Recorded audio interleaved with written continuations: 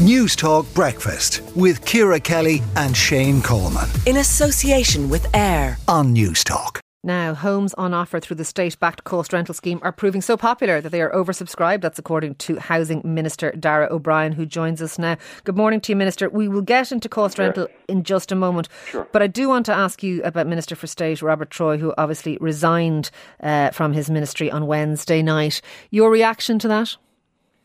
Yeah, look, Robert obviously made up his own mind in relation to that, and I'm sorry to see Robert go, to be honest with you. I think he was a really effective minister. He was very honest. He made some mistakes. He held his hands up and he rectified them. But it had gone on for, 8-10 days, and I think it was obviously having a toll on Robert and his family as well. I think there are learnings are needed from this, no question. I think there's certainly, as I've been asked before, I think that in relation to the declaration of interests that that changes could be looked at, particularly around declarations if TDs or senators actually have arrangements with local authorities through rental accommodation scheme or HAP or that's a change that could be made. But I personally am very sorry to see Robert. Was it the right move, though, his resignation? Well, it was his decision, and I think he came to that. I had been very supportive of Robert in the role that he was in. I think he did hold his hands up. He, answered detailed questions. He had said as well that, and we believe he's still going to do this, is that to make a statement in the Dáil, which is the right place for it, and to take questions on it too. I believe he will do that. And I think for Robert now, it's important that him and his family are given a bit of space. I'm sure it's been a tough 10, 12 days for them, but he has made that decision himself. I respect that. There's no question that in my mind that that Robert Troy will be back at some stage into the future. He's a very effective TD. Okay, and I hear what you're saying. You want to put it to bed, and that's fine. You don't want to say whether you think it's right or wrong that he resigned, and it's a matter for him. But there's a wider issue here about politics and the perception of conflicts of interest in politics. We had Rory Hearn, who's a housing expert, on the show yesterday, and he was calling for TDs perhaps who have interests in property not to be allowed vote on certain matters in the Dáil. Ethics in politics is something people are concerned about. We had a member of the opposition suggesting that this is old school Fianna Fáil politics, which I'm sure you might take some exception to. But does SIPO need more teeth? Because they've been calling for having greater powers since the early 2000s, 20 years ago, and they still don't seem to have. It seems to be very little carrot or stick. They're more like they can advise, they can say things. But there does seem to be an issue here. Well, they do have investigatory powers, and they do, and in fairness, the ethics legislation here in the Republic is very strong. The declarations that need to be made on an annual basis are very clear, and in this instance, obviously, there were mistakes there. I get that. I've read reports of another instance there today of within another party, and look, that happens. And within your own party, Sean Haughey has said that he has rental properties that there's questions being asked of all parties at the moment. I think, look, to be fair, there are opportunities now. There have to be learnings from this. The Taoiseach has said it, I'm saying it here to you now as well today, that where that legislation needs to be strengthened, in particular around the declarations, that can be done, and that I would actually welcome that. Michael McGrath, to be fair, as Minister with responsibility for this, actually has been working before all this came out on changes to the declarations and the legislation around ethics in public office. I think, look, there's a case in point within the Dáil. If any TD, you want people who are representative of the country. Many people have different interests, business or not. Could they be interested in sport, or some people have property or were educators in the past or whatever.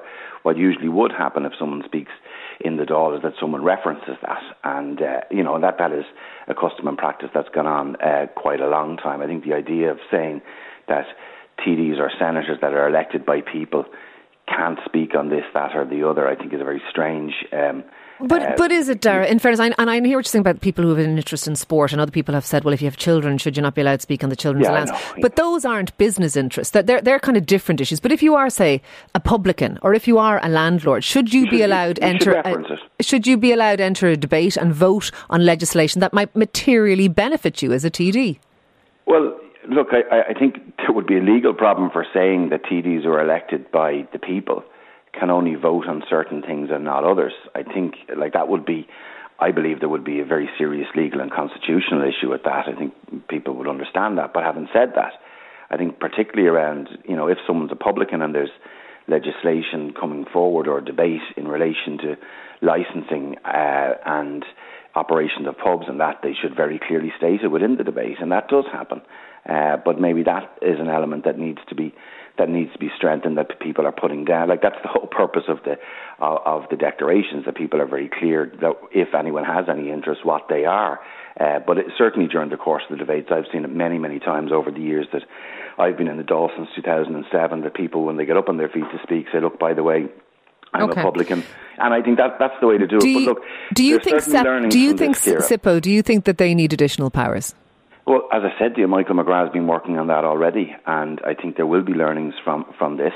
And to be fair, that the body politic does need to respond and to make sure that there is confidence within the ethics legislation that's there around the declarations and how things operate. And I would certainly welcome that. And I have no doubt that changes and relevant changes will be made. But as I said, well in advance of this controversy coming up, that Minister McGrath had actually been working and is working on that already. Right. And I would support any relevant changes in that space. Moving on to cost rental, it's proved very popular. I'm sure you're delighted. But as a consequence, it's been oversubscribed. More people want to take it up than it is available. Will we ever see a situation, or are we approaching any time soon, a situation where supply of housing to purchase or indeed to rent will meet demand? Because it seems to me there is a consistent shortfall.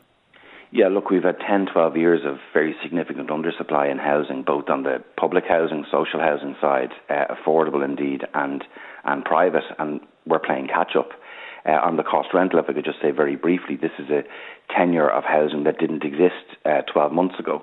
State-backed affordable long-term rents where there's secure tenure, and as you rightly say, it's been very, very popular. Now, we've hundreds of tenants in place already. This was an initiative I brought forward and government brought forward that we've legislated for, and we've funded hundreds more. I want to see that to get into the thousands, because you're right, we absolutely do need more, because like this week we opened 118 new cost rental apartments. It was great to meet new tenants going in there who know that they're going to be safe and secure in those properties, and they're paying on average 35% below the market rent.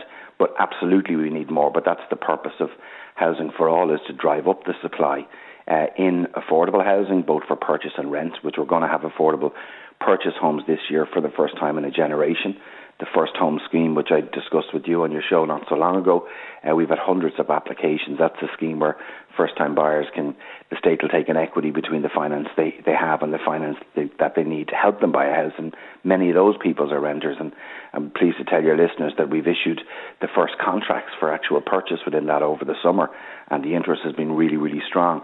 But fundamentally, to get we know the interest is strong. We know the interest is strong. We know the demand is strong. It's the supply side that's the difficulty. Oh, no, absolutely. And look, this year we're coming from a very low base. The last 2 years, on average, in 2020 and 2021, about 20,000 homes were delivered. That's between public and private. And about half of them were actually backed by the state. This year, we're targeting 24,600, because you have to build up that capacity. And I'm confident, by the way, that we're going to exceed that target. Now, that's still not enough, Ciara. Like, we need to be 30,000. Delivering on average about 30 to 33,000 a year. We will get to that under the course of this plan. Well, I'm hoping, all things being equal, and we have had some challenges, obviously, with COVID and Ukraine and supply chain inflation and that, is that we're targeting next year 29,000 new builds. And with the pipeline and projections that we have right now, and this comes with a little bit of a 2024, we should... Yeah, well, for next year, I think we're going to significantly increase from 20 to 25,000 this year, which is a big jump. And next year, I see there being another significant jump forward. What is interesting in the permanent TSB report this morning that I heard you reference earlier on, yourself and Jonathan, is that about 45% of the new mortgages in the month of July were for first-time buyers. Like, we've the highest amount of first-time buyer interaction in the mortgage market since actually 2011. Okay. Now, it's not enough. No, and there are other things in that report. Nearly half the people can't live where they'd like to live. A third of people can't live where they grew up. Can I just ask you about, because many people are concerned about their kids at the moment, not just about getting a house, but students. We still don't even have Leaving Cert results at this late stage of the year, but students are about to look for accommodation in their droves. Some of them don't even know where they're looking for it yet. Are we going to see chaos next month? I hope not. I've been talking to Simon Harris about this. I was actually in a discussion with Simon earlier this week, and we've about right now 40,000 or so students live in purpose-built accommodation. We want to see more of that built, and there has been a viability gap within it that Simon has been working on. Now, there's been changes being made to the rent-a-room scheme, which has been pretty successful so far, and from talking to Minister Harris there, that we believe that there will be, significant opportunities in that space. It is very challenging right now for students and for all renters, but particularly when, we've been using student accommodation.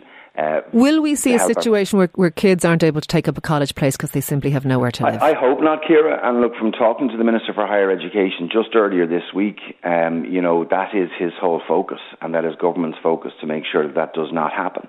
In the month of July, Cabinet agreed changes with Minister Harris that would help us actually look at a new model of student accommodation, kind of along the lines of cost rental, which we've just discussed, to be able to build more purpose-built student accommodation, particularly on campus. But it is absolutely our focus. Right. I'm working directly with Minister Harris on it. Look, thank you very much for speaking to us My this pleasure, morning. Ciara. That is Housing Minister there, Darragh O'Brien.